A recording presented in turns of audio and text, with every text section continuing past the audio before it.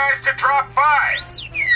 We're doomed. It's a trap! Chewie, get us out of here! We would be honored if you would join us. Charming to the last. This time you have gone too far. I got a bad feeling about this. Hello, what have we here? Red 5 standing by. This is some rescue. You must feel the Force around you. I don't know what you're talking about. I am a Jedi, like my father before me. I like the sound of that. The Force will be with you. Always.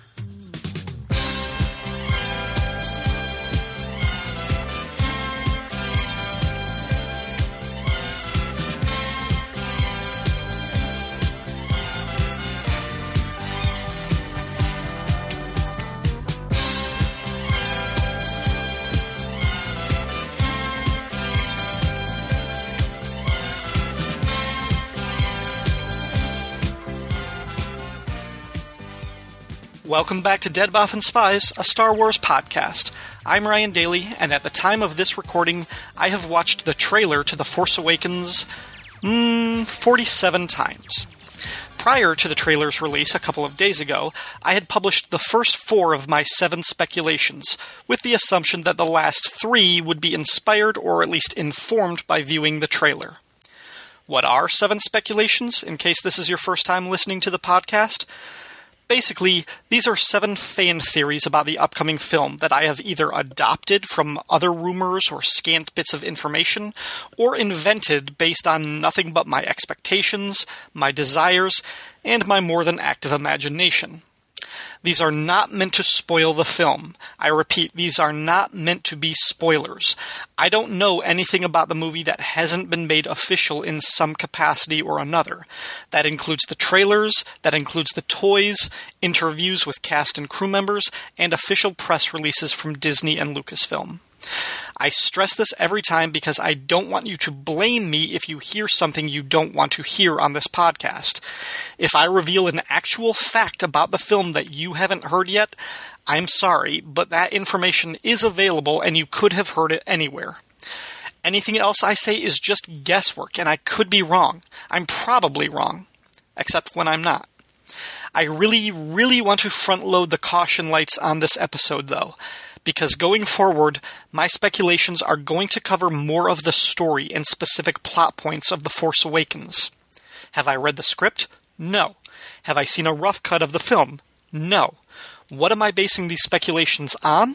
Nothing but what I've seen in the trailers and behind-the-scenes footage.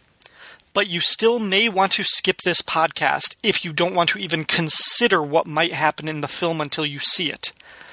Because in this episode, I'm going to outline basically what I think happens in the first half hour of The Force Awakens. Again, this is all guesswork. This is just me sort of formulating. This is me inserting my own little fan fiction based on little bits from the trailers and things. That's all this is. But I think I'm on the money, so you might think I'm spoiling the first half hour of the film for you. But this is just based on conjecture, little bits of hearsay evidence. If this is a spoiler, it's only because I'm making a correct, somewhat educated guess. Now, that might be too much for you, and I'm going to play some promos for other podcasts to give you a chance to think about whether or not you wish to proceed and hear this. And after the break, the 5th of my 7 speculations.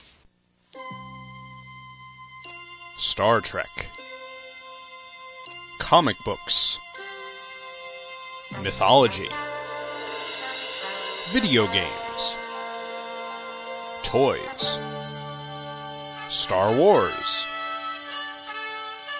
Just about any geeky topic you can think of could be covered on the Hammer Podcasts, presented by 2 True Freaks.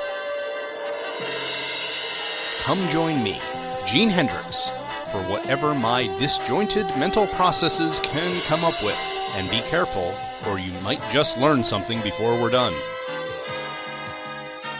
The Hammer Podcast is available monthly, both on its own iTunes feed and at twotruefreaks.com.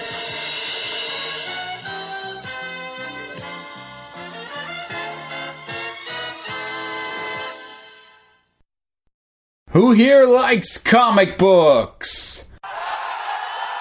Who likes superheroes? Who likes superhero comic books? From the 90s! That's what I thought. Hey there, I'm Nathaniel Wayne from the Council of Geeks, and though I've always loved superheroes, the only time I was buying monthly issues was during the much maligned 1990s. I've decided to go through my personal collection, issue by issue, and in my own little way, try to answer the question, were 90s comics really that bad? Chances are the answer will be yes, but I think these books deserve another chance, and they're going to get it on 90s Comics Retrial, part of the Council of Geeks podcast, available on iTunes and at 90scomicsretrial.wordpress.com.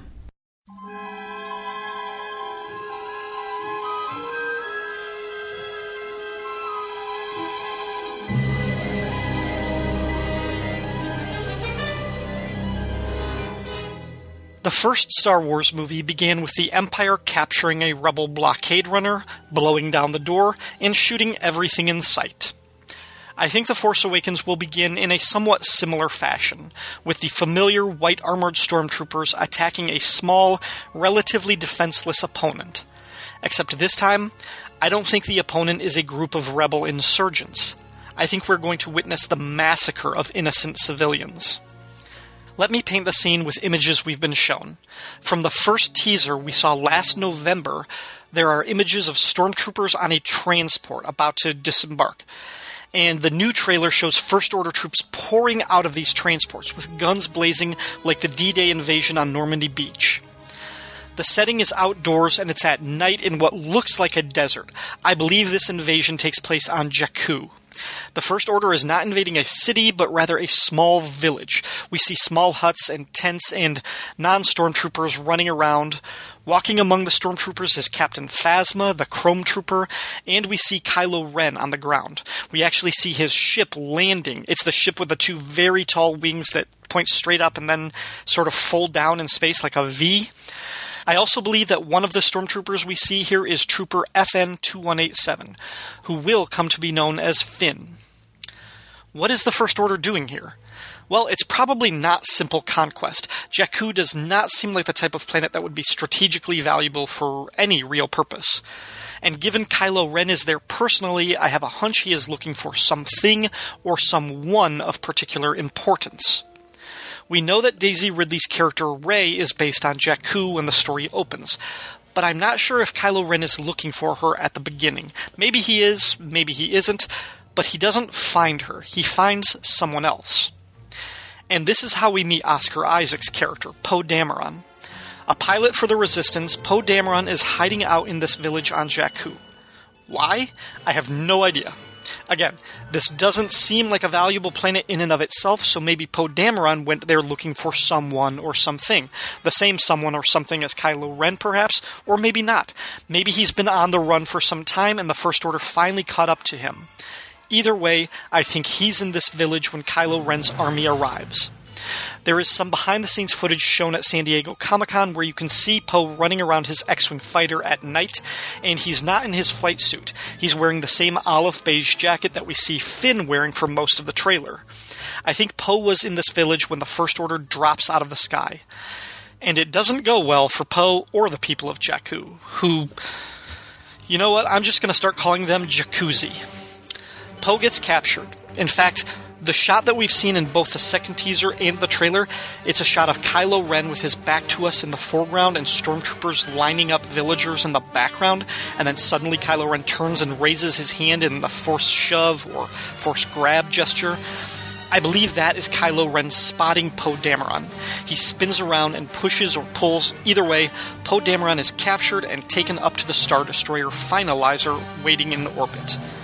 Meanwhile, Poe's astromech droid, BB-8, runs, or rolls, I guess, away from the fight and vanishes into the hot desert night.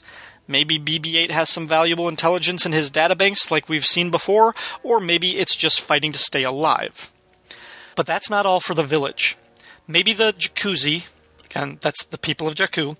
Maybe they willingly tried to conceal Poe. Maybe they didn't even know who he was or that he was even there. It doesn't matter as far as the First Order is concerned. Kylo Ren or Captain Phasma, one of them orders the people executed and the village burned to the ground. This is going to be a slaughter. The First Order troopers will have no trouble hitting their marks when they open fire on the huddled villagers.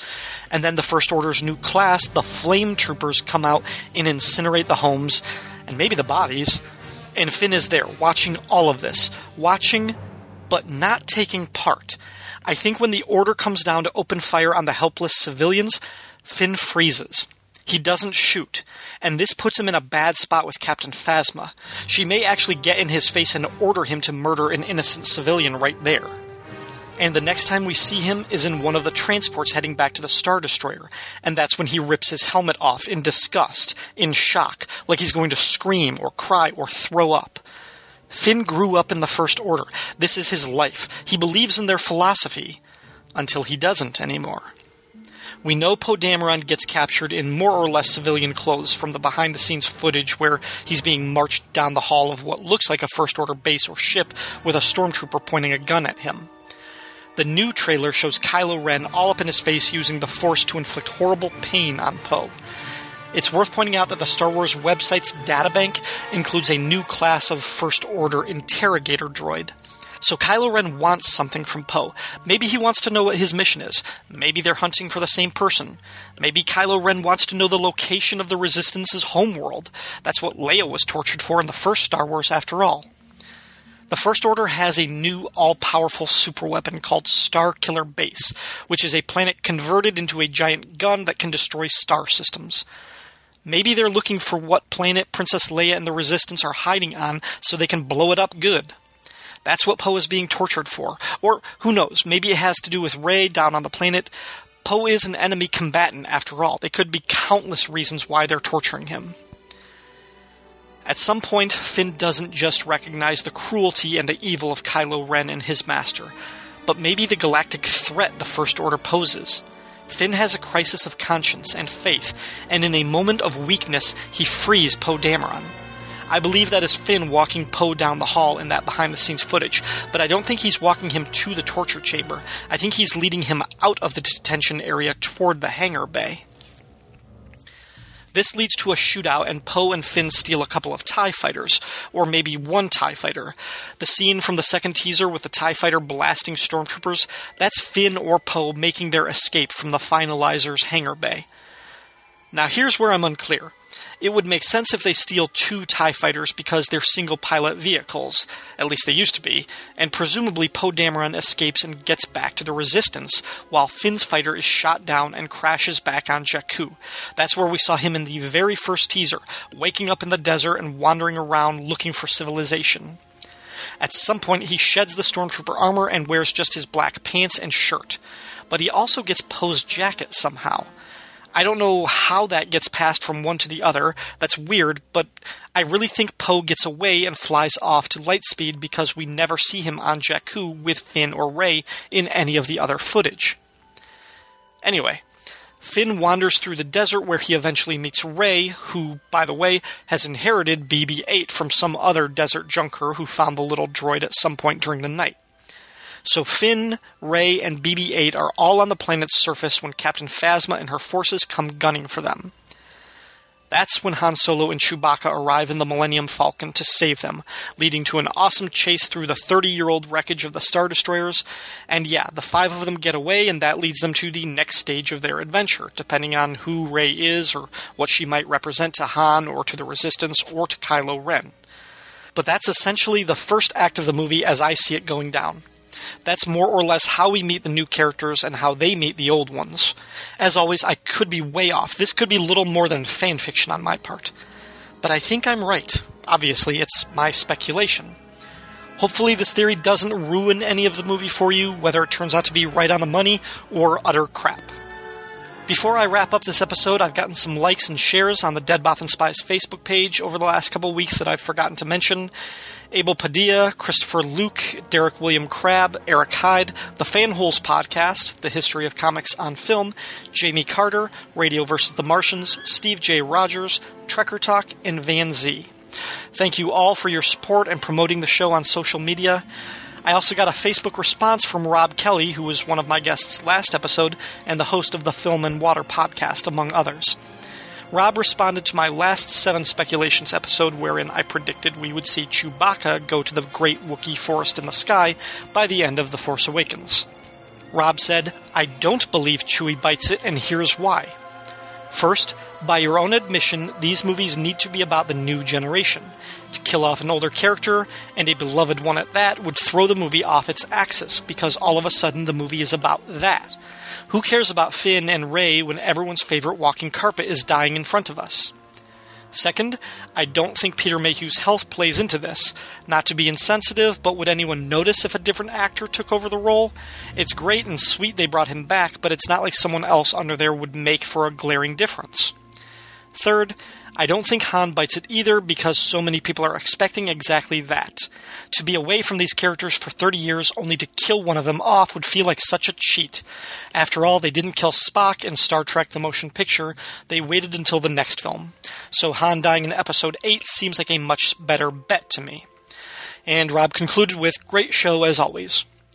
Thank you, Rob. I'm leaning toward Han dying in Episode 8. I think I said as much, but I still think Chewbacca is going to die in The Force Awakens. And there is one very brief shot in the trailer that reinforces my thinking. In fact, if I'm reading the scene correctly, big if, I know, then not only does Chewie die, but I think I know how and when he dies too. But I'm keeping that theory private for now. Feedback for the show can be left on the blog page, deadbothanspies.blogspot.com, or the Facebook page, facebook.com/deadbothanspies. You can also leave a review of the show on iTunes, and you can track me down on Twitter at RyanDaily01 or the username Count Druncula.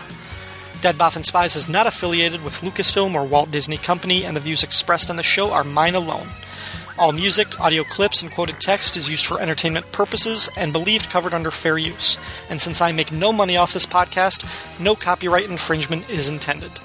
Thanks for listening, and may the Force be with you.